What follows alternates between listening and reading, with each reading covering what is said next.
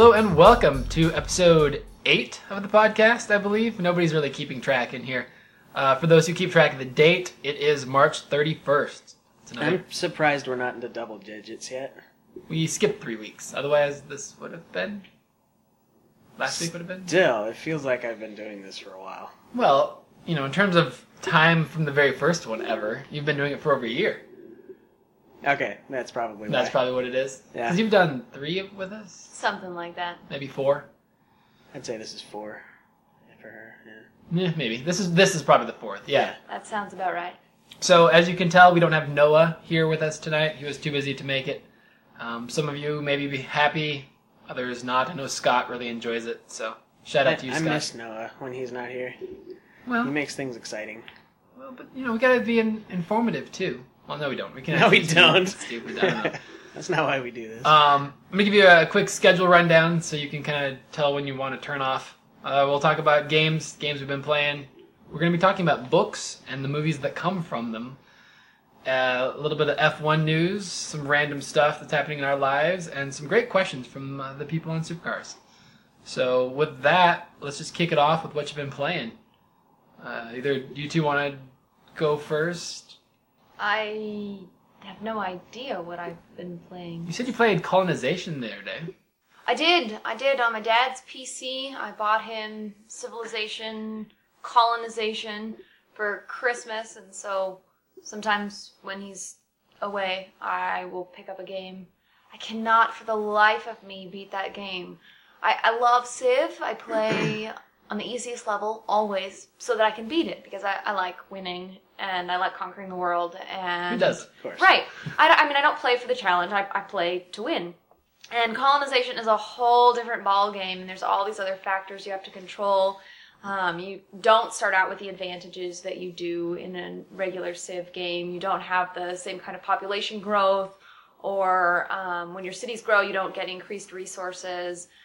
Trading is vital in Colonization, both trading with your neighbors and trading with your European kingdom. And then at some point in the game, you're supposed to get yourself to the place where your colony can declare independence from Europe. And I have yet to see how that's possible. I can never get my colony stable enough in the time that I'm usually willing to play. And if I don't play it all in one go, I forget where I am, so... So the end of the game is declaring independence? That's it? Yes. That's how you you have to fight the battle. But, like, The if you battle- never get to that point, you just continue going through time? No, there's a time limit. That's the other thing, is there's a turn limit on the game. And I play on marathon so that I can have as many turns as possible to get myself through it. Is it just based on turns, or is it like counting a year? It's counting years, so it's a year limit, 1492 to, I don't know, 1780 or something like that. I don't remember the exact years. And if you play So it won't standard, a turn is maybe it's every 5 years, I don't know. Playing on marathon, you get about 6 months per turn. And so you get more turns than you would in a standard length game. But you have to be able to declare independence and defend your colony against the hordes of sailors and soldiers and dragoons and cannons that the... So you play as British, French, Dutch... Spanish. Just those 4? Those are the only 4 options, yeah. Okay. And do you fight natives? If you get on the wrong side of them, I generally try and make peace with all of my native neighbors, and then they give me stuff for free. Is it like just North American kind of things, or is there like Aztec? No, peoples, North or- and South American, Caribbean peoples. So you've got the Arawak and the Iroquois and the Sioux and the Tupi, who I've never heard of, but my specialty was not Native American history. The Aztec and the Inca both show up. And then there are the Cherokee and a couple of others I can't remember. Okay. Sounds like a fun game. Yeah, it's good stuff, but I cannot beat it. Because you get overthrown by other people, or you run out of the time limit? Well, usually I make a mistake someplace, and I feel like with the disadvantages placed on me from the beginning, it's hard to recover from mistakes. And so at that point I generally quit. But even my dad, I was talking to him, I think he has declared independence once. He's had the game since Christmas, and it's almost all he plays. And he plays pretty regularly, and I don't think he's beat it. Weird. I think he's gotten to the place where he could declare independence one time, and that's it. Because the Sid Meier games are usually fairly casual on the easier settings. You know, you can win regularly. So I wonder if this was aimed more at a harder core market. More hardcore market. I have no idea. We're enjoying it, so I guess that's It's all fun. that matters. It's not yeah, frustrating. It's fun. It's just strange to have a game that I can't beat on easy. Yeah. That I play on think that PC. would be a little Yeah. strange to me. Yeah. That Also. would kind of blow my mind. So that's what I've been playing. All right, Kelly. I was chuckling because I played the movie Wanted. Just they based a game off of it, and it came out last week. And I cracked open a copy yesterday to goof off at work because I was bored and I didn't want to work. And the game is surprisingly vulgar. I forgot how vulgar the movie was. It's That main actor character person seems like a punk. He kind of is, yeah. The guy who plays him is actually, I think he's Scottish, so fake American accent. But it's funny because the easy to hard settings are hard is assassin. I don't remember what normal is, but easy is called pussy. Yep, listen, I saw that on the video review. And the levels generally have like very vulgar names like Die Mother Effer and stuff like that. Is the movie like that? Have you seen it? Snipey bitch die, stuff like that. It was kind of like that, yeah, because the guy starts out as a real loser and he's pissed off about it and he's always swearing and he's thinking about killing himself and he's got this nervous disorder and then, you know, he at one point he just loses it and almost kills his boss and yeah. The movie didn't look very appealing. The game looks decent, but it's not a great vulgarity... movie. Yeah, it's not a great movie, but it was entertaining to a point. Sounds like most modern movies. Yeah, exactly. So what else have you been playing? Let's see. I played a lot of Resident Evil 5. You've beaten it, in fact. I have beaten it a couple times, actually. Really? Yeah. Single by yourself each time, solo? Yeah, solo by myself. I've been, going for different achievements or trophies, and I've been leveling up my weapons so I can get them infinite ammo, and because I want to beat it on the hardest difficulty, but you can't really do that unless you got some beefy weapons. So I'm trying to get my my magnums all maxed out so I can give them infinite ammo and just run through some punks. So as in Army of Two, can you make gold weapons? No. Dang it. No. That would be cool. No, you Can't can't. wait for the sequel. But you can. Each weapon has a certain amount of stuff you can level up, like the speed with which you can change a clip, the capacity of that clip, and the power. And some weapons have special attributes, like they can pierce through stuff, and you can increase the power, the piercing power, so that you could like potentially shoot 4 or 5 guys at once.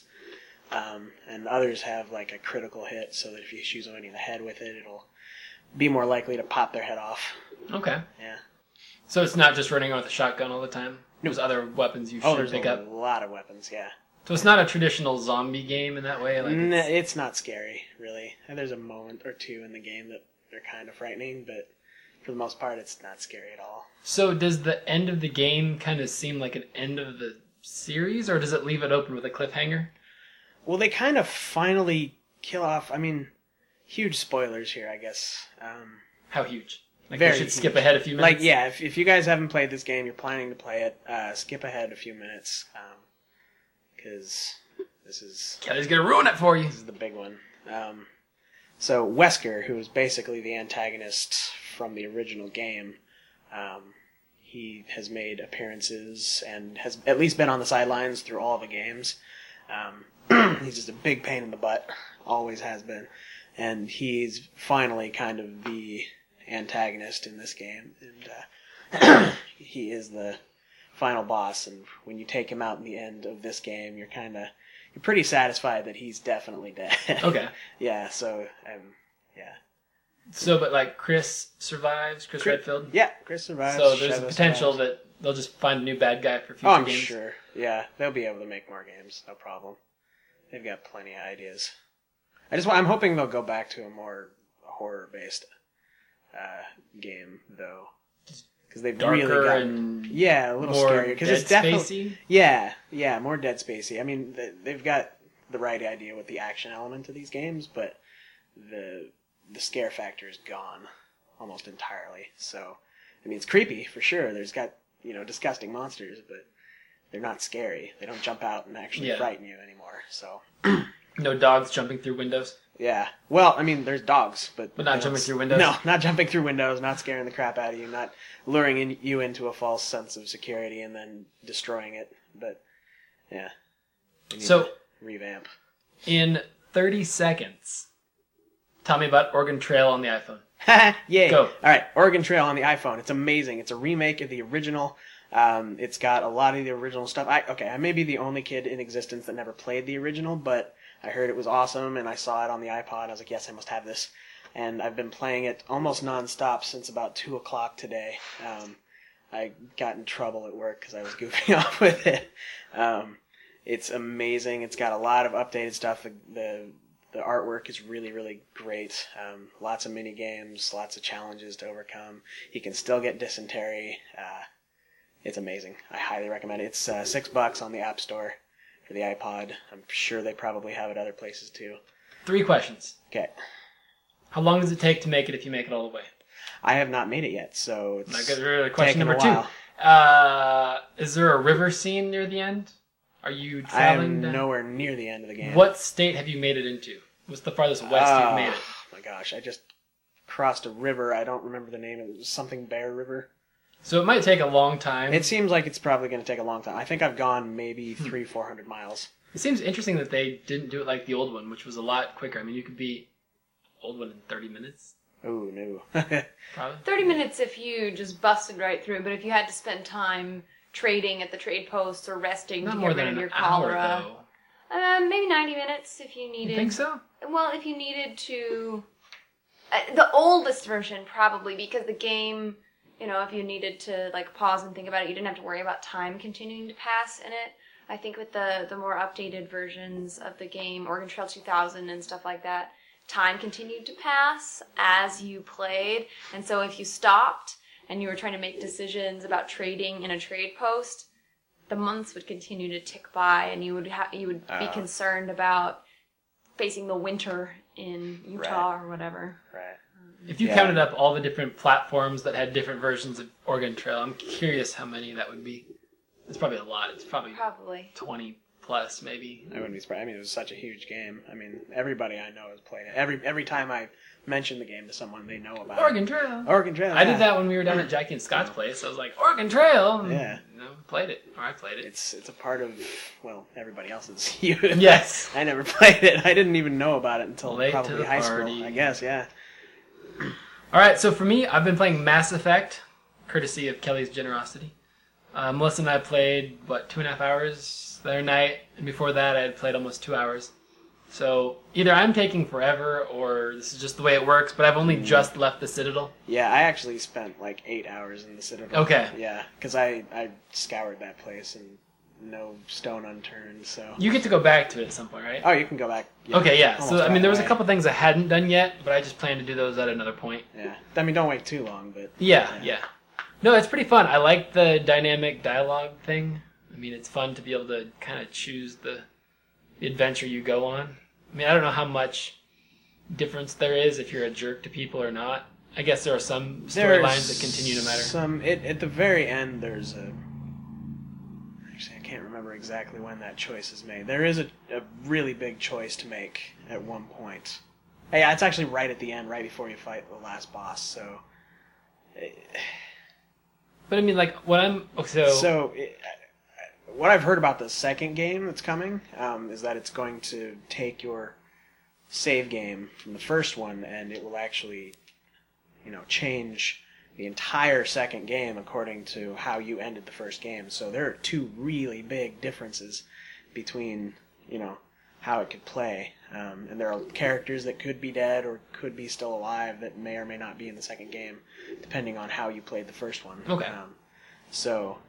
Yeah, I'm not sure how they're going to So, do but that. I mean... It sounds pretty epic of an undertaking to me. I don't think this is going to be a spoiler, but, Shepard ends up becoming a Spectre. Yeah, that's pretty... If the moment I get off the ship and I'm talking to my captain and the human ambassador and the council, if I'm always just the jerk, just always picking jerk, I'm still going to end up being a Spectre. It's not like that's going to Right.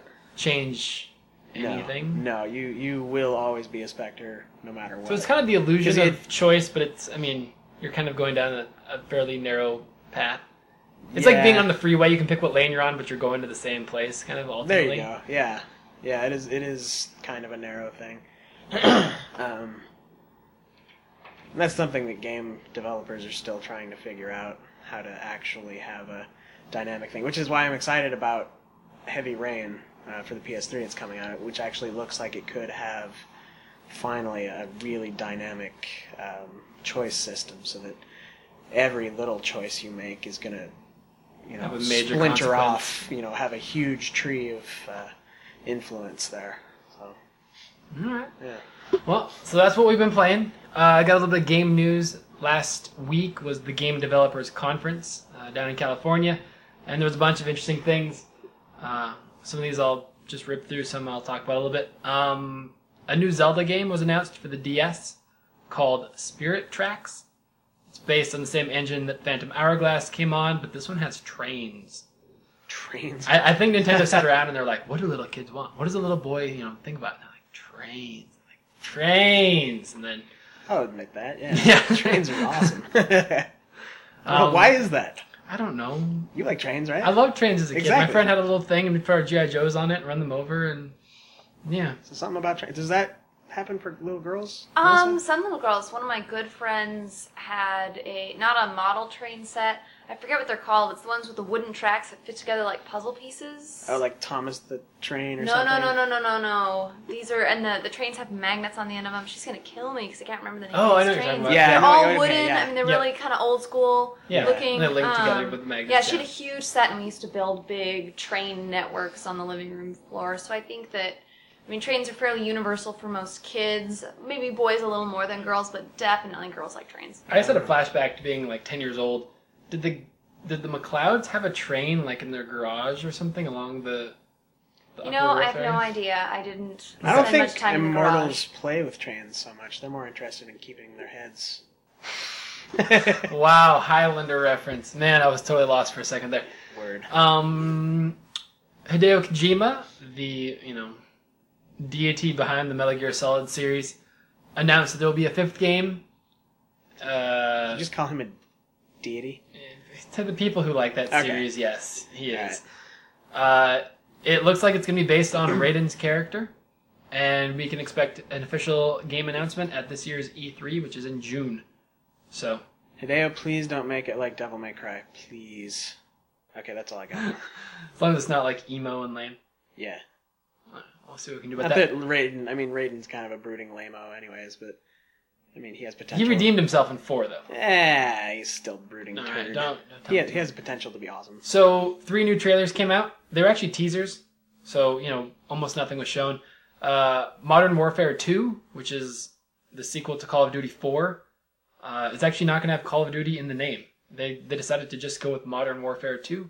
I am speculating that they are going to splinter the 2 games off and run them as 2 different franchises. Ooh. They'll have the Call of Duty games, and then they'll have the Modern Warfare games. Because it sold like 11 million copies. Yeah. Well, Call of Duty was dying anyways. Well, because they kept it's doing still World very War II popular, but yeah, a they million times. can't keep the popularity with World War II. People are just not interested in it anymore. So the teaser trailer looks like there's possibly 4 Russian terrorists in an elevator, possibly in an international airport, and they're Why do killing they always people. have to be Russian? What do we got against the Russians? Because they're bad people. I don't know. What? We talked about this earlier, and we didn't have a better answer then. Gosh. We also got a teaser trailer for Battlefield Bad Company 2, and I'm really excited, but nobody else is, so I won't belabor that. And then I'll be excited if the mountain range they showed in that. if you can blow up the mountains, If you can blow up the mountains, you'll be happy. I want a nuclear strike on those beasts. Oh man, If I can take them down, then I will play that game. So, third game, Ratchet and Clank Future, A Crack in Time, was announced with this awesome trailer featuring a Lombax that I believe is not Ratchet. And, we kind of believed he was the only and last one of his species. You know what? I'm sorry, I keep tearing you away. The Ratchet and Clank series used to have amazing names for the games. They had Up Your Arsenal and... Wait for it. Do you want to know what the name was before Sony shut them down? Ugh, okay. You're going to be sad, because I think it's brilliant. Okay, so A Crack in Time is the name, and it's kind of got a butt joke in there, right? Sort of. Okay. Got a little bit of butt joke. Yeah. Okay, think about Crack in Time. It's going to be about time travel or time manipulation or whatever. Right. The original name was going to be Ratchet and Clank Clock Blockers. Why? That is what the Ratchet and Clank series was based on. Those serious innuendos in their names. Up Your Arsenal. Going Commando. Going Commando. What else do they have? I can't think of any now. Actually, I guess those were the only two. Yeah, but then even in them they had like jokes and stuff. But yeah, Clock Come on, Blockers. Sony. And everybody at Insomniac calls it that internally, but the Sony PR was like, no, we don't want to have to fight that battle. Like, little kids are going to be going to them, Mom, what's a clock blocker? You know, I have a funny story, actually. About 3-4 years ago when I was working at Game Crazy, previous to this time, I had this gentleman come into the store, and he was interested in Ratchet and Clank, and he picked up Your Arsenal, and he looked at it for a minute, and he put it back, and he's like, I'm sorry, that's just offensive. He said, really? You know, he said, yeah, I'm a very devout Christian, and I don't think that's appropriate. And I was, you know, I understand, you know, Christian beliefs and all, but come on. That was just, he was kind of pushing it to the extreme there. It's like... I think they're funny. You know, maybe I shouldn't, but I think they're funny names. Yeah. Last two things of importance. Actually, this one happened today. Sony dropped the price of the PlayStation 2 down to $99. So it was previously $129, now it's $99. Goes into effect in April. It needs to be $70. Why? It still sells hundreds of thousands a month. Because I can't sell any in my store, that's why. Because you don't work at Walmart. Walmart is the devil. Well, that's an entirely different thing. During the course of its year, or its lifetime, it sold 136 million units and 1.5 billion games. It's crazy numbers. And then the last thing was last week at GDC, a company called OnLive, or a service called OnLive, I guess, went public. Basically allows you to play any game you want on your computer. So when you think of something huge and awesome like Crysis or whatever, Jackie could play that on her crappy Mac. Like it's playing on a massive computer at their server headquarters, and then you're controlling it from your house through the internet. And so you're controlling it, goes over, controls the game. Video feed is streaming back into your TV or your computer, depending on how you have it hooked up. And so the idea is that anybody anywhere, even with like a $400 netbook, can theoretically, like even if you have, I mean, at GDC they had a MacBook Air, is that what it's called? Yeah. One with no drive, no anything. Yeah. They were playing Crysis on that. So all you have to have is internet basically connection with enough bandwidth to handle the streaming. And you can get this little box. It's like the size of a playing card deck, and you can plug it in your TV and into your modem and into a controller, and that way you don't even need to have a computer. It can just be straight through your TV. And so the idea is that, you know, you can play Mirror's Edge or Burnout Paradise or whatever you want. Is there a subscription to this? There'll be a subscription and then a fee for the game itself. So the idea, I mean, it sounds really cool on paper. Suddenly you don't have to have a big $1,000 gaming computer. You can play anything you wanted on your Mac. You don't have to worry about compatibility anymore. I mean, you guys don't have the internet connection at your house, but... I guess my big concern is, I mean, you were saying you play Mirror's Edge on the service, so, I mean, taking console games, because It's also on PC, though. Right, I mean, with PC games it makes a lot of sense. For console gaming, and not a big gamer, so maybe I don't really understand, but it doesn't make a lot of sense because everybody's got different controllers. I mean, at this point at least, everybody's got different controllers based on whatever system you have. So, I mean, if the controllers operate differently, it is going to impact gameplay. It'll be interesting because, I mean, on the... And there are some games that you need the control. I mean, you can't play... You're not going to play Burnout Paradise with a mouse and keyboard? I'm not. I'm just not. It's not as much fun. No, certainly not. The biggest issue, I mean, a lot of people in the industry are very skeptical about this because they're worried about latency. I mean, even if it takes a tenth of a second for the signal to go out, be processed, and the video to come back, that's going to be an issue for certain games. I mean... It's going to be a huge issue, yeah. People don't like latency. It's true. But, I mean, for other people, I mean... Especially if they're playing online. If she's playing, like, Civ 4, though, that's going to be no problem. Yeah. It's turn-based. But we're talking, like, you know, hardcore gamers. They want their action games. You know, they buy... Killzone with a tenth of a second latency, you'd still be playing. Yeah, probably. Because I would have died at that last boss, like, even more than I did. Either way, there's a beta this summer, so if you're interested, go to Google, type in OnLive, and submit an application. It's cheap, as in free, and I did it, so you should do it with me. So that's it for video game stuff. Our feature story is going to be not so nerdy, although it will talk about some technology. It's going to be about books that end up getting turned into movies, which is a lot of books. I mean, lots of Michael Crichton movies. A lot of, well, yeah. Fight Club. Fight Club was a book. An amazing book. Princess Bride was a book. I mean, was it? Yes, it was. Yeah. And it's a whole different kind of I funny think I may be than the reading. only person that didn't like that movie. Probably. Yeah, probably. The only one. But so this was all sparked when I watched last night a trailer for Where the Wild Things Are. And when I first heard about it a couple weeks ago, I got excited initially. I was like, "Wow, they're making a movie!" And then a couple days later, I was like, "Oh, they're making a movie." It's like a 45-page kids book or something. It's not something I think could be stretched out that far. So then when I saw the trailer, I was both happy and skeptical again. And so this idea of, has any book ever actually been turned into a good movie? Fight Club. Even though it was probably radically different? Like, they're each good in their own right, but yeah, not... I mean, it did have quite a few differences, but they were both really, really good. So you think that's the likely scenario, that they both should be judged on their own? And not saying that, like, you can watch one or read the other and have the same... Yeah, you're not necessarily going to have the same experience both times, but if you take each one for what it is and try to appreciate it for that, then you might get quite a bit out of it. The thing about the book Fight Club was that it was kind of in your face the whole time. It almost felt like a movie because you were kind of being assaulted by the writing in a way. You'd have to read it to really understand. It's really this kind of edgy writing style. It's really up in your grill. Up in your grillage, yes. And it's a good book. What about you? I'm gonna have to go read that again. I think there's probably two factors to consider in terms of a book adaptation to a movie, because there's the story adaptation, and I think there are probably a number of examples we could come up with that have a, fairly true translation from book to movie. I mean, there's always going to be some kinds of changes because, you can't translate a 1,000-page book into a 90-minute movie without cutting some stuff.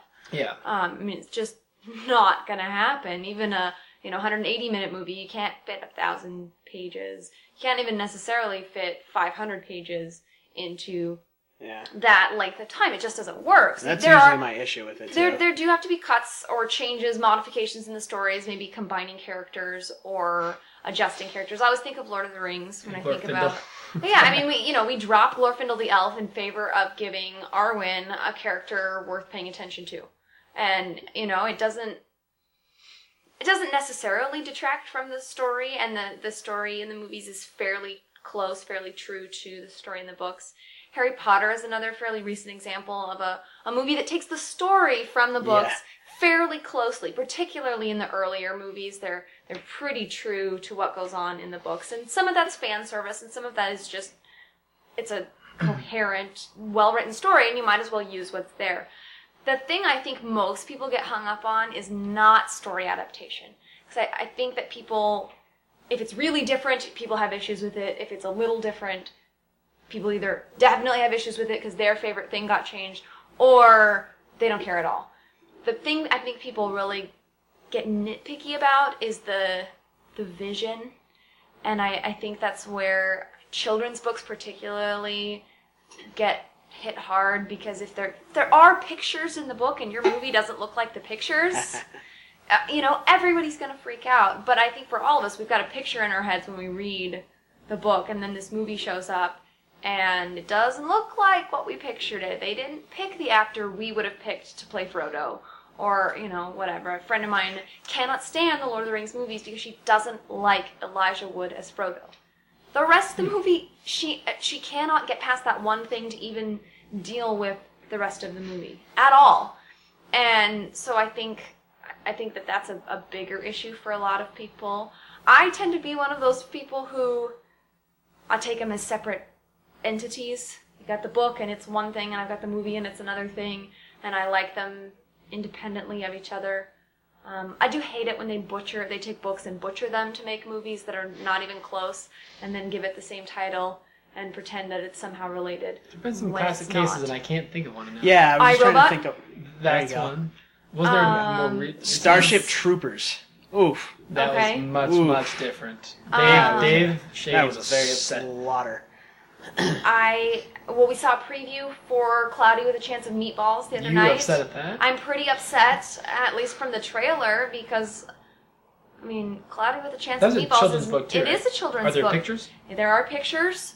More than anything, I'm upset by the fact that they made it about some sort of mad scientist with a weather experiment gone awry, and Cloudy with a Chance of Meatballs is all about this crazy town where food falls from the sky and people eat it. And, okay. Yeah. you know, it really doesn't have all that much story. I probably would not have chosen that book to make into a movie because there isn't enough story to be worth giving the same title to two things. If you want a movie with food falling out of the sky, find another story, give it another name. So, you know, I guess I'm okay if you want to make an adaptation of a book. I'm not okay if you take the title of a book that people love and write your own story to it and call it the same thing. So, just for you personally, Kelly, which books that later became movies have you found really enjoyable? Like, do you have some that stand out other than Fight Club? Same author, actually. Chuck Palahniuk, who wrote Fight Club. Another of his books was recently released. I think it was only a DVD release. I don't think it actually made it to theaters, which is unfortunate. It's called Choke, which is really good. It was limited release in theaters like New York, LA. I saw ads for it. Hate it when they do that. But it was a good movie? It was a very good movie. Yes, it was surprisingly good. I kind of expected it to be crappy, but it had some good actors in it, and it was a good adaptation. Yeah. What else? You can also be thinking of ones that really disappointed you. Starship Troopers. You didn't read the book, though. I did too. After you saw the movie? Yes. Okay. I was already disappointed in the movie. I was like, dang it, the only thing worth it in this film is the naked girls. It wasn't even the one we wanted. Yeah, it wasn't even the girl we wanted. Although if you watched Wild Things later, you got to see that. Anyways. Poor Melissa. I've already told you about this. Hanging her head in shame. Oh, gosh, what else? Pretty much every Michael Crichton book that's ever been adapted. You think it's poorly made? Yeah, the films have just been crap. Congo was awful. Sphere was pretty bad. That one was so sad. Yeah. That's one of the few books I've actually ever read. Sphere was and I loved it. And then Sphere, the book, was one of my favorites, and the adaptation was awful. They butchered the story, just butchered it. Jurassic Park was decent. They were both good. That one I actually read also. I thought the second one really went away from. But I mean, when I say both of them, I mean the book and the movie. Okay, both of those. Yeah, the second movie I thought was pretty kind of horrible. As was the third. No way, dude. The third one had pterodactyls. The third one was terrible. Okay, yeah, it had pterodactyls, but that wins. The Velociraptors were suddenly like thinking really intelligent. They were doing math communicating. Problems. Yeah. Have you seen that one? No. It was worth it. They were doing long division to capture their prey. It was pissing me off. If they came out with a new one every year in theaters, I'd see it in theaters. I love it. They're coming out with a fourth one. I know, I've heard of it. Yeah. I just like seeing dinosaurs. It's that little kid in me that's never fully grown up. Yeah. When I just go to the theater, and I don't know, the plot sucks. I'm going there expecting the plot to suck, but I'm just like, dinosaurs. So if they made a movie with dinosaurs on trains... Oh god, that'd be like the most amazing thing ever, ever. With guns. I was just going to say that, because whenever people say trains, okay, this is just going to like make you think how pathetic my brain works. If you say the word train to me, I think of GoldenEye. I always think of hiding behind a crate in GoldenEye.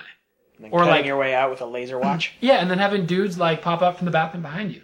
But yeah, sorry. So what you said, trains and dinosaurs, I was like, if the Velociraptors had RCP-90s, that'd be the best movie ever. And then you said guns or lasers or whatever. Oh my goodness. My brain was already way ahead of me. So, Melissa, then, books that have good movies, go. Tom Clancy books. I think maybe he writes them to be made into movies. But when I was in high school, I had to do a report on a film adaptation of a book, and my book was Patriot Games. And it's one of those adaptations that is shockingly close to the book. And the book is short, so it's perfect for turning into a movie. I don't know about some of the later ones. I didn't read Sum of All Fears. I hated the movie. I suspect that I would hate the book for the same reasons I hated the movie, so it's probably fairly close. I would imagine that, Hunt for Red October and some of those are all fairly good. Princess Bride is not necessarily a great adaptation of a book, but good book and good movie, both good for the same reasons. So it's not exactly true to the book, but the book would make a very good movie as is. Most people have never read The Princess Bride, and it's a totally different kind of funny. The jokes are much more... They're not Mel Brooksy. Well, it's much more the Did narrator... he make that movie? I think so. No. No? I don't He think wasn't so. part of the production of it? I don't think No. so. I thought he was. so. Okay, He never was mind. more slapstick. But The Princess Bride, the book humor is much more the narrator telling jokes to the reader that kind of have nothing to do with the story itself, whereas the movie, the jokes are all part of the story. Both of those turned out very well. There are a lot of books I wish would get made to movies. Luke's entire back just No, that was my popped. sternum. That's his Your sternum. sternum? Yes. Just exploded. I did it, and I was like, wiggle the Right. toes. Okay, check. So if the Not bleeding. podcast suddenly cuts short, it's because Luke stopped breathing and had to rush into the I think I'm emergency okay. room. I think I'm okay. Tough Yeah. that. All right, continue. Bad Melissa, ones. Sorry. No, that's bad ones. iRobot. I refuse You to see haven't the seen the movie. movie yet, I don't though. even care. It's not an. It's You know, not I an, it's enjoyed not that an movie. adaptation of the book. If they gave it another name, call it, Will Smith Kills Robots. Oh, I wish movies were named like that. I would go and see it if it was called that. But I read iRobot. I loved iRobot, and I heard an interview with the guys who made iRobot the movie, and they said in the interview, we were trying to get the rights to iRobot, and it wasn't coming through. There was something going on with Isaac Asimov's estate. So we went ahead and we wrote some other movie that we were planning to do, and we were getting ready to produce it when the rights came through to iRobot. So we took our old script and our new rights, and we put them together. You're like, oh, thanks, guys. That is bad news. You know what would have been amazing if Indiana Jones and the Crystal Skull thingy We don't. had been called the name either. had been called Harrison Ford fights dirty Russians and aliens. That movie would have been amazing. But as an Indiana Jones movie, it sucked. Should have been called Harrison Ford hides in a refrigerator. Yeah, and somehow survives a nuclear blast, and then makes me want to scratch out my eyeballs. The movie should have been called Shia LaBeouf shouldn't be in this film. That should be the name of it. How about you? Good book to film adaptations? I like Jurassic Park. I like both of them. But the problem for me is I don't read very many books. So, the Left Behind movies weren't very good. So, that's one where you should read the book. And Lord of the Rings, they are both good, but different. They are different. I don't think of Yeah, them. where the heck is Tom Bombadil? Come on. He's off hanging out in the forest. Where the heck is Gordon? He's off Being on the way to the Golden or the Elf. Havens. Not okay with me. I'm just saying. All right, so one last question for Kelly. Which do you think would be the hardest book to bring to the silver screen? Which book? Yes. In your Ooh. opinion. In my opinion, Or don't pick something that's just so hard, like the Bible. the entire Bible. I just told That was Melissa's. Melissa's choice. Good choice. You got like 30 seconds to come up with a new one. Kind of obscure writer. He's my favorite, though. His name is China Mieville, and he writes in a style called weird fiction. It's kind of a blend of horror, fantasy, sci-fi, and then he throws in bits of other stuff, like there's a little bit of romance in a couple points, and it's just a mishmash of pretty much whatever he feels like writing. But it's all really, really well written. It's thick dialogue. The environments he paints for you are very vivid. The characters are really well built. And he has a series tentatively titled the Baslag series, which is basically the name of the universe that these characters, the 3 of these books that he's written exist in. And any one of those books would be damn near impossible to translate into a film because there's just so much visually and story-wise that's happening. Because, I mean, even if I wanted to tell you one of the plots of one of these stories, it would take me about an hour. They're just too involved. Yeah. Basically, okay, one of the books is called Perdido Street Station. Basically, Didn't you say you can't do this? I can do this. Give me 15 seconds. I think I can do this. Okay. Big fat scientist guy making out with this chick with a insect for a head. He gets hired by this man bird thing. Who? Okay, I'm gonna need like a minute. So I'm counting down on your fingers. To rebuild this bird's wings because he had them cut off as punishment for being very naughty.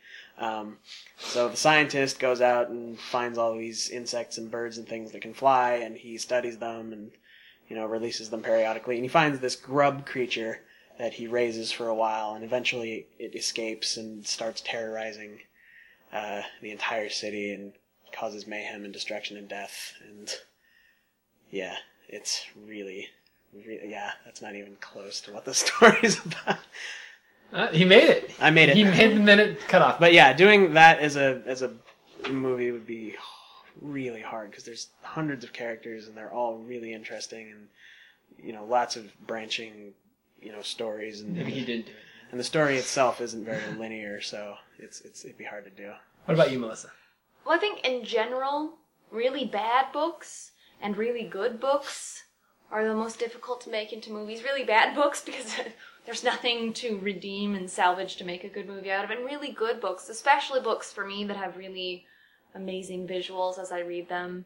I would be nitpicking, oh, that's not how I visualized that. Oh, they cast the wrong person. I can't believe they did that. Yeah. But the one that comes to mind as being probably one of the most difficult books I've ever read to turn into a movie would have to be, it's a book called The Source by James Michener. Just about anything Michener writes is way too long to be made into a movie, and the book's like 1,070 pages long or something like that. And the first time I read it, it was the longest book I'd ever read. And, to sum it all up, it's the story of a single town in Israel from the beginning of time to the 1960s. Wow. And everything, and it works in flashbacks, so it's a really effective piece of storytelling because you flash back from an archaeological dig in the 60s and tell the story of this town at different points in history through the artifacts that they've dug up. Oh, wow. And it works really cool in book form, and it would be a fascinating film, but it could never be done because it would be 19 hours long, and they could no one do would like care. a Discovery Channel a miniseries. It would be a great NBC miniseries. There you go. But BBC, they get it right. BBC would probably get it right. But I mean, there's all sorts of, interwoven things that would be just too difficult for a standard motion picture. So, I know you guys probably can guess mine. Yeah. It's The Silmarillion. The only other book you've ever read. Yeah, probably. One of six. Yeah, seriously. No, I mean, even if you did cut out the latter section that focuses on the Numenorians and that kind of stuff, if you just focus on more of the elves and what they were doing, it would just be too complex and confusing. There'd be too many characters. It would cover too long of a time span. All of their names sound the same. That would be the production value. I mean, to make it look anything decent would be like, it'd be the first billion dollar film. If you've got like a sea of, Balrogs fighting against a sea of elves with some dragons flying over, and it would just be this like massive undertaking that no one would want to make the costumes for, or any of the CG film stuff. Everyone at Weta Workshop would slit their wrists. Yes, you'd lose your production staff because they would just be like, I can't do it. They drink the Kool-Aid and then slit their wrists. That's the guys in the right order. Yeah. But I mean, that book would be cool if they just did maybe like 3 films based on important parts of it. I think if they had the Voyage of the Elves over and back, and then maybe like Beren and Luthien, and then maybe just the Numenorians. If you just kind of did like those 3 main stories as a trilogy, that would be cool. I think, though, it's going to be another couple decades before mainstream America is ready for another 3-part fantasy series to overwhelm us. I mean, The sad thing is that Peter Jackson probably be like decrepit or dead. Probably. That'd be sad. Because they would need someone like him with that kind of vision to pull it off. And he's sworn he's never going to do a trilogy like that again, so we probably... You can't blame him. It took up a decade of his life. Oh my gosh, so. I would never... He'd be 60 before it was done, so... Yep. Alright, so that's it for the books. We got some F1 news. First race of the season was just this past weekend. Woo! Yeah, it was awesome, except not really. Except now. So, bad news for Kelly that I already shared with him. Ugh. Jarno Trulli was penalized following the Grand Prix for passing Lewis Hamilton under the yellow flag at the very end. He was given a 25-second penalty, which put him down to 12th place. So I had Trulli, Kubica, and Vettel. Kubica and Vettel who crashed the accident into with 3 laps each to other. With 3 laps to go. They were in the points. Totally screwed up my fantasy league. And then Trulli was in 3rd after they did that. Yeah. And then he got a penalty. And so I was stuck with my 2 kind of weaker characters, Heidfeld and whoever. I don't remember. Too lazy to get that. Yeah. So that's that news. McLaren thinks that they can get a slight increase in performance for the next race, which is this weekend.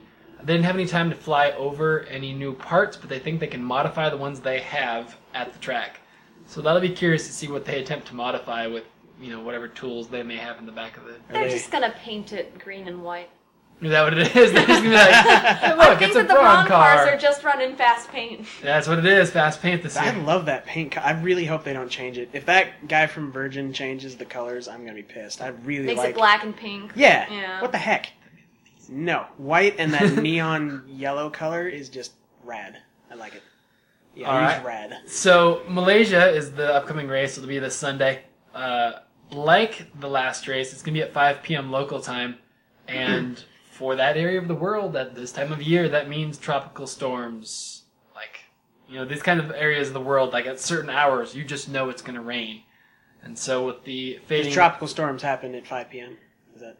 It's usually like around 3 or 4, I think. I mean, it's clockworkish kind of in some places of the world. It's kind of weird. No, we're talking like afternoon thunderstorm, not like storms with names. Not typhoon. No, I mean it's not going to be. I gotta call this one Sally. No, but the worst rain I've ever seen in my life was the Malaysian Grand Prix from 2001. It just hit. I mean, the 2 Ferraris were leading, and I remember watching it from multiple different angles, and the rain all fell as one big massive whoosh, and both cars just went off. It was just at points in the track there was 3 or 4 inches of standing water. I mean, there were suddenly rivers coming across the road. I mean, it was just so Malaysia has some crazy rain if it hits. Wait, is that where this race is? Yep, Malaysia. Okay. It's a Sunday. All right. Wasn't paying attention. And then one last thing, a little bit of F1 math for you. Next year, the FIA is planning to do this thing where they give the teams an option. You can either run under the current rules and spend whatever you want. Or you can limit your team to $42 million in total for the season and have technical freedom. So you can do the $42 million thing and let your engine rev as high as you want. Or you can do that and not use a KERS system or whatever. I don't know what kind of limitations they'll still have, but in general, they'll give you a lot more technical freedom. I think a rocket pack might be. Yeah, probably a little bit. But so I was doing the math on this, and Braun GP just announced that they're going to be cutting their staff down. Currently, right now, they have 700 people on staff, and they're going to try to get down to 430, throughout this year.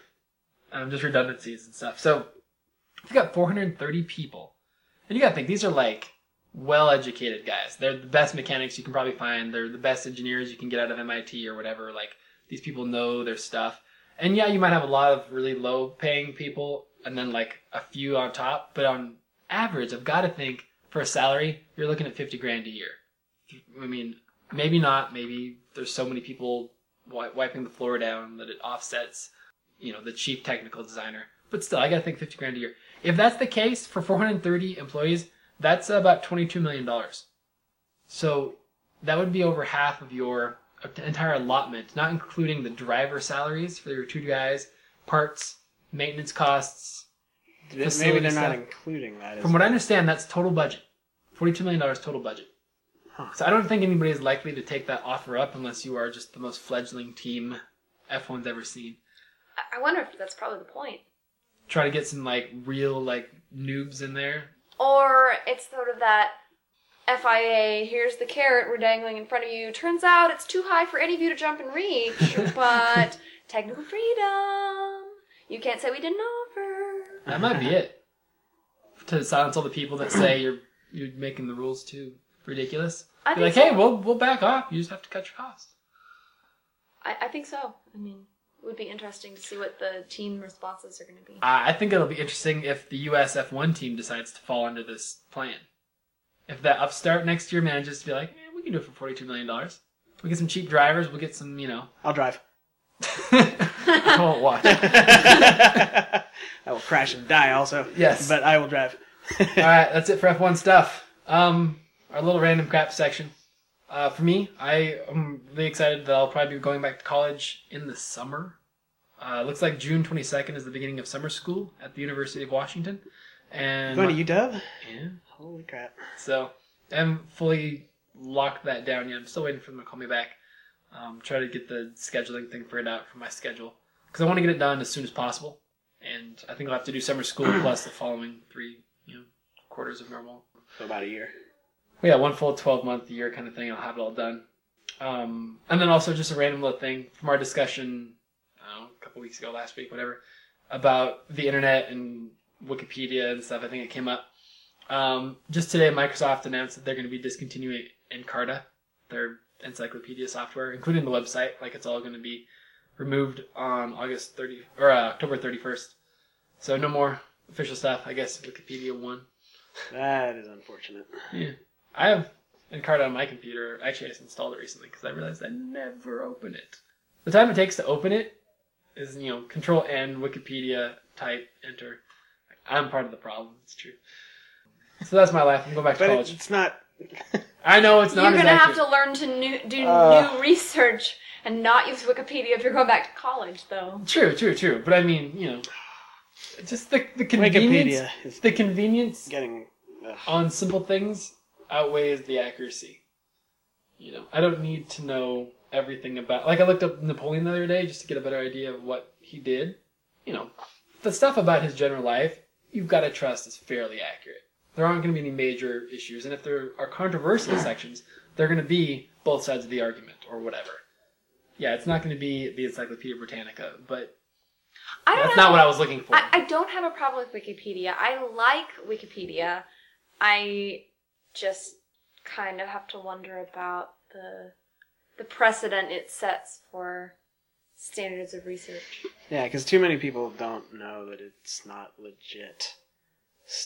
That not everything is legit. Well, but people check that stuff. I mean, really smart people monitor Wikipedia, and if there's problems with it, like, they'll fix it. Because, I mean, it's legit. They don't let people just post random stuff on there. I mean, you have to, know what you're talking about and stuff. Except you can. Anybody can do it. And there's only 15 guys monitoring Yeah, the probably. whole site, so... So, Kelly, random stuff for you. You're selling your car. Go. I am selling my car. For how much? One of my coworkers is finally buying it. $16,250. Nice. How many miles are on it?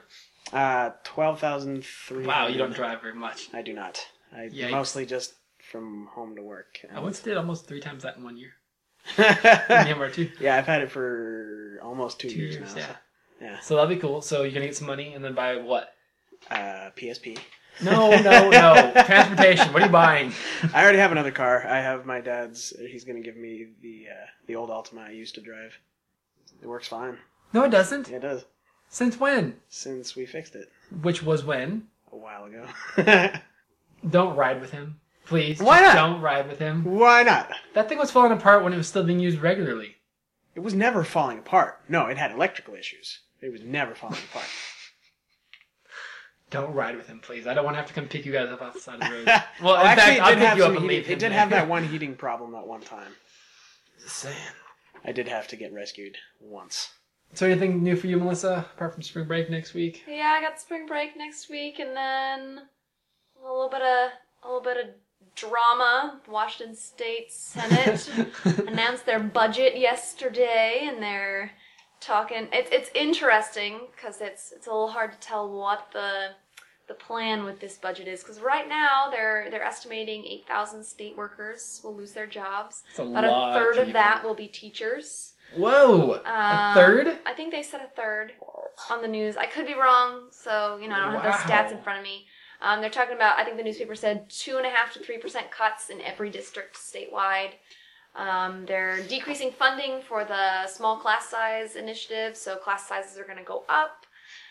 Teachers are not going to get pay raises per se. I know principals, I believe statewide, have already said we're not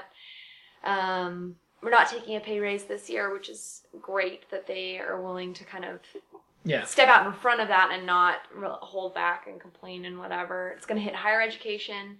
They're cutting, I think, 10,000 admission spots for state colleges and universities.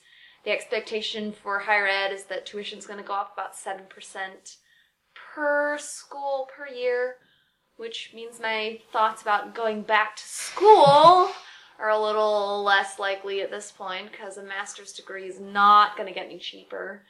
So, I'm going to spend my spring break looking to see if there are any jobs out there or trying to figure out what other marketable skills I might have. So how fantastic is it for me that in a few months I'll be going back to college, hopefully, to get a degree to be a teacher, hopefully. Wait, that's your goal? Yeah, I'll be a high school biology teacher. I think it'd be cool. Biology? Yeah. Interesting. Okay. I have to be honest, I don't think it will impact you as much as it will impact people like me. I mean, it sounds like a little pity party over here, but the reality is that the demand for math and science teachers has been high, and I do believe it will continue to be high because there's so much emphasis in economic rebuilding in terms of having skilled, engineers and scientists and people who can create the industries of tomorrow or whatever. They're not really interested in making sure people know who Napoleon was. Yeah. So history teachers less useful than science teachers. And, you have the whole, minority thing going for you. It sounds horrible to say it, but I don't think you're going to get refused admission back into college. I don't think that they're going to refuse you aid. I think you're going to be in pretty good shape. And, it may be a little tougher than it would have been 4 years ago for you to get a job, but I still think it's going to be out there. He is so not a minority. He is so not at all. So white. I don't care if you're Puerto Rican background. I act you more are so black white. than I do Puerto Rican, so yeah, I don't even know where that comes from. Hey, if they're giving you money for it, you take it. That's the rule. I'll take it, run away, and be like, near. So with that, I want to touch on our last poll thing we had. It was based on Kelly's ridiculous tyrannical running of the planet. Oh, that's right. And how you started off saying that one of your main focus would be on population control. Mm-hmm. So the question was, if you ruled the entire planet, how important would population control be to you? So we had 51 votes, and it was almost split 1/3 apiece. You can see the graphs there. Oh, wow. Almost identical between very important, somewhere in between, or not important at all. So basically, you're 1/3 of everybody that wants to rule the world, I guess. Yes, that's unfortunate because clearly 2/3 of that that polled audience doesn't understand Some people understand. I want to read things. Scott. So Scott Okay, used to be on the Scott, give me podcast. He said, it would be very important to me. There you go, I would see? treat it the same way as my aquariums. Overcrowding leads to problems at many different levels. Those problems need to be fixed quickly, oftentimes by means of removal, however that may be. So Exactly. Scott seems to be looking eye to eye with you on that. Yeah, this planet is a finite number of resources, and 7 billion now? 6 billion still. 6 billion. 6 billion people is an unreasonable number. So we got too many people in poverty, too many people, yeah, destroying the land for profit. It's not sustainable. we've got long-term writer worked from Australia. He said it would be not nearly as important as other ecological and sustainability issues, but it would definitely be a matter of concern for me. So he's Okay. probably somewhere in the middle. Slayer, all he could respond with was, I would want a go-kart in my backyard if I ruled the world.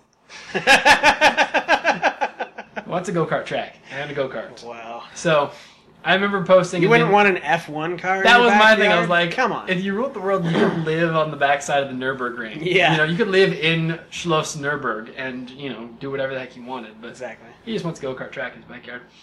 The most interesting one, and this will be the last one, was from Smiling Goat.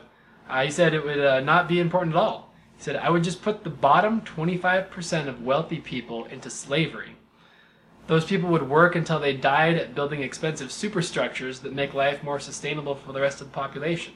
Also, when my place is fully sustainable, We will eliminate the poor class because tech will advance to the point so that computers and robots do 90% of the work.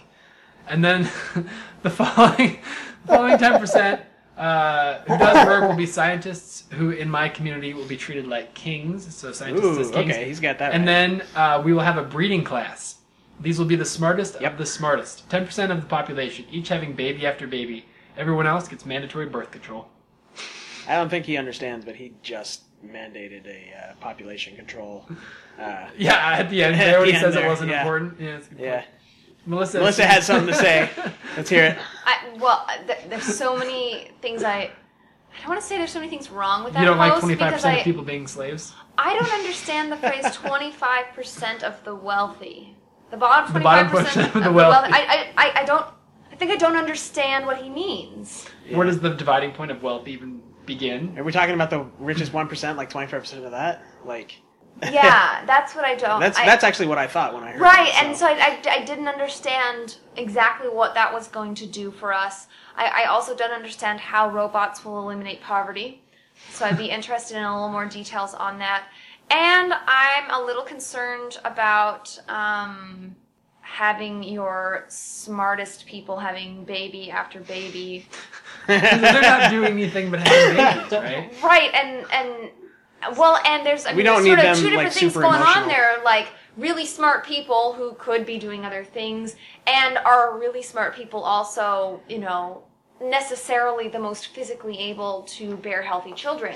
I'm not saying they're not, but it's two separate factors, and so I aside from my concern about the whole eugenics twist this topic seems to be turning people towards, I don't understand that plan. I didn't understand much of it. I mean, if you're going to have 10% just be making baby after baby, why not just make it the prettiest people? I didn't understand why he didn't go down that route. Also, I didn't understand why wealthy people would be making superstructures. Shouldn't that be the smartest of the smart people making superstructures? I don't want Donald Trump making the building himself. He can fund the building, but I don't want him involved in the process of constructing anything. And yeah, I don't understand how robots are going to do 90%. If I take over the world, Donald Trump will be forced to remove the toupee. If robots and computers are taking over 90% of the work, doesn't that make the poor class bigger because they don't have jobs? Again, I said I didn't understand it. Smiling Goat needs to revise his approach because everything is broken. Way to make a 29,018th post. That is a number you cannot say easily. Yeah, that is weird. Wait, two quick things. From 2998cc CSL. What? 3000cc CSL is basically what it's a car. Okay. 3 liter CSL. Car? Whatever, yeah. He named it after the engine that goes in the car. Okay. Everybody in Supercars knows what I'm talking about. He's the only guy that's ever posted his penis on Max Attack. he wrapped it in a ribbon and said, "Merry Christmas, Luke." And Was this just this last year? no, it was like 2006 or something. Okay. It was like the best Christmas present ever. I jumped on the internet. Well, not really, but I jumped on Max Attack to tell everybody what I got for Christmas, and I'm whoa, what are you doing? But yeah, anyway. Totally irrelevant. This is a yes or no question. I'll start with Melissa. Okay, wait. This is a question from the person who posted his junk on 2998cc CSL. Okay. Okay. Alrighty. Should bread be put in the refrigerator? Yes or no? No. Kelly. I do not, because it gets moisture buildup. Yeah. I say no also. Alright. He just wanted to know. Yeah, I mean, you can't. if you're gonna buy a loaf of bread, though, You can freeze it. it's still. Freeze it. Still, The texture gets a little wonky after you thaw Yeah. it. I used to put bread in the fridge when I was living by myself. I was the only person eating the bread, and I couldn't get through a whole loaf before it would go bad. So I would refrigerate it because it does keep a little longer in the fridge. But then I almost exclusively ate toast with my bread because the texture gets all weird. There's too much moisture in it, so you have to toast it if you're going to refrigerate your bread. Yeah, It works. we make our own bread most of the time at my place, which is really nice. But Like then in a bread machine? Or you make yeah, it we have this bread machine. It's That's amazing. so great. Yeah, it makes the best bread. It's super bad for you, but it's it's a lot easier to eat that within the time frame that you have than it is to eat that horrible wheat stuff that they sell at the supermarkets. So last question, and it's also going to be the question of the week. Ideally, I don't know if you guys can go whenever you want. Ideally, how often do you think we should do these podcasts? Because I initially started on the every week plan. Jackie suggested that we do it on the every other week plan. Then I came up with the do it after every F1 race plan. And then I thought, if it's that too much of a burden, we could do the first of the month plan. I kind of like Jackie's idea. Every other week? Every other week. Regardless of F1, just every first and third weeks of the month or something? Or yeah, I mean, that's a sufficient amount of time to have something interesting to talk about, at least from my point without of it being a burden. And Tuesday nights we can just chill. Every week does seem like a lot. Okay. Yeah.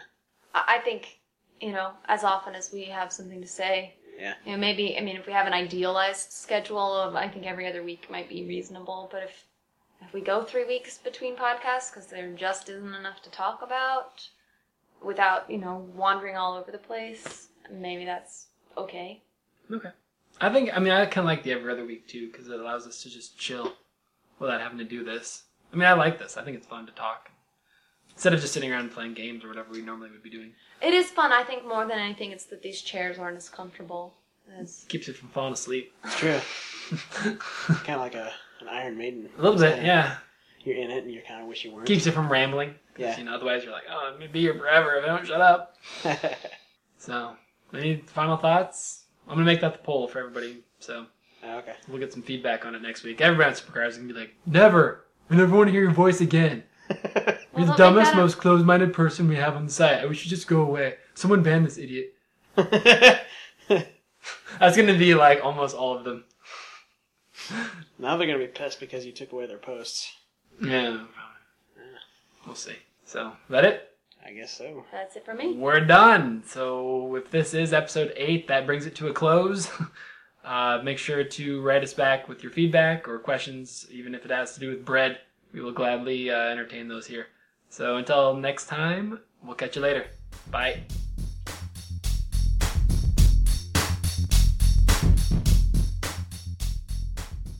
And now, Anthony Gallegos on Kodiak Bears.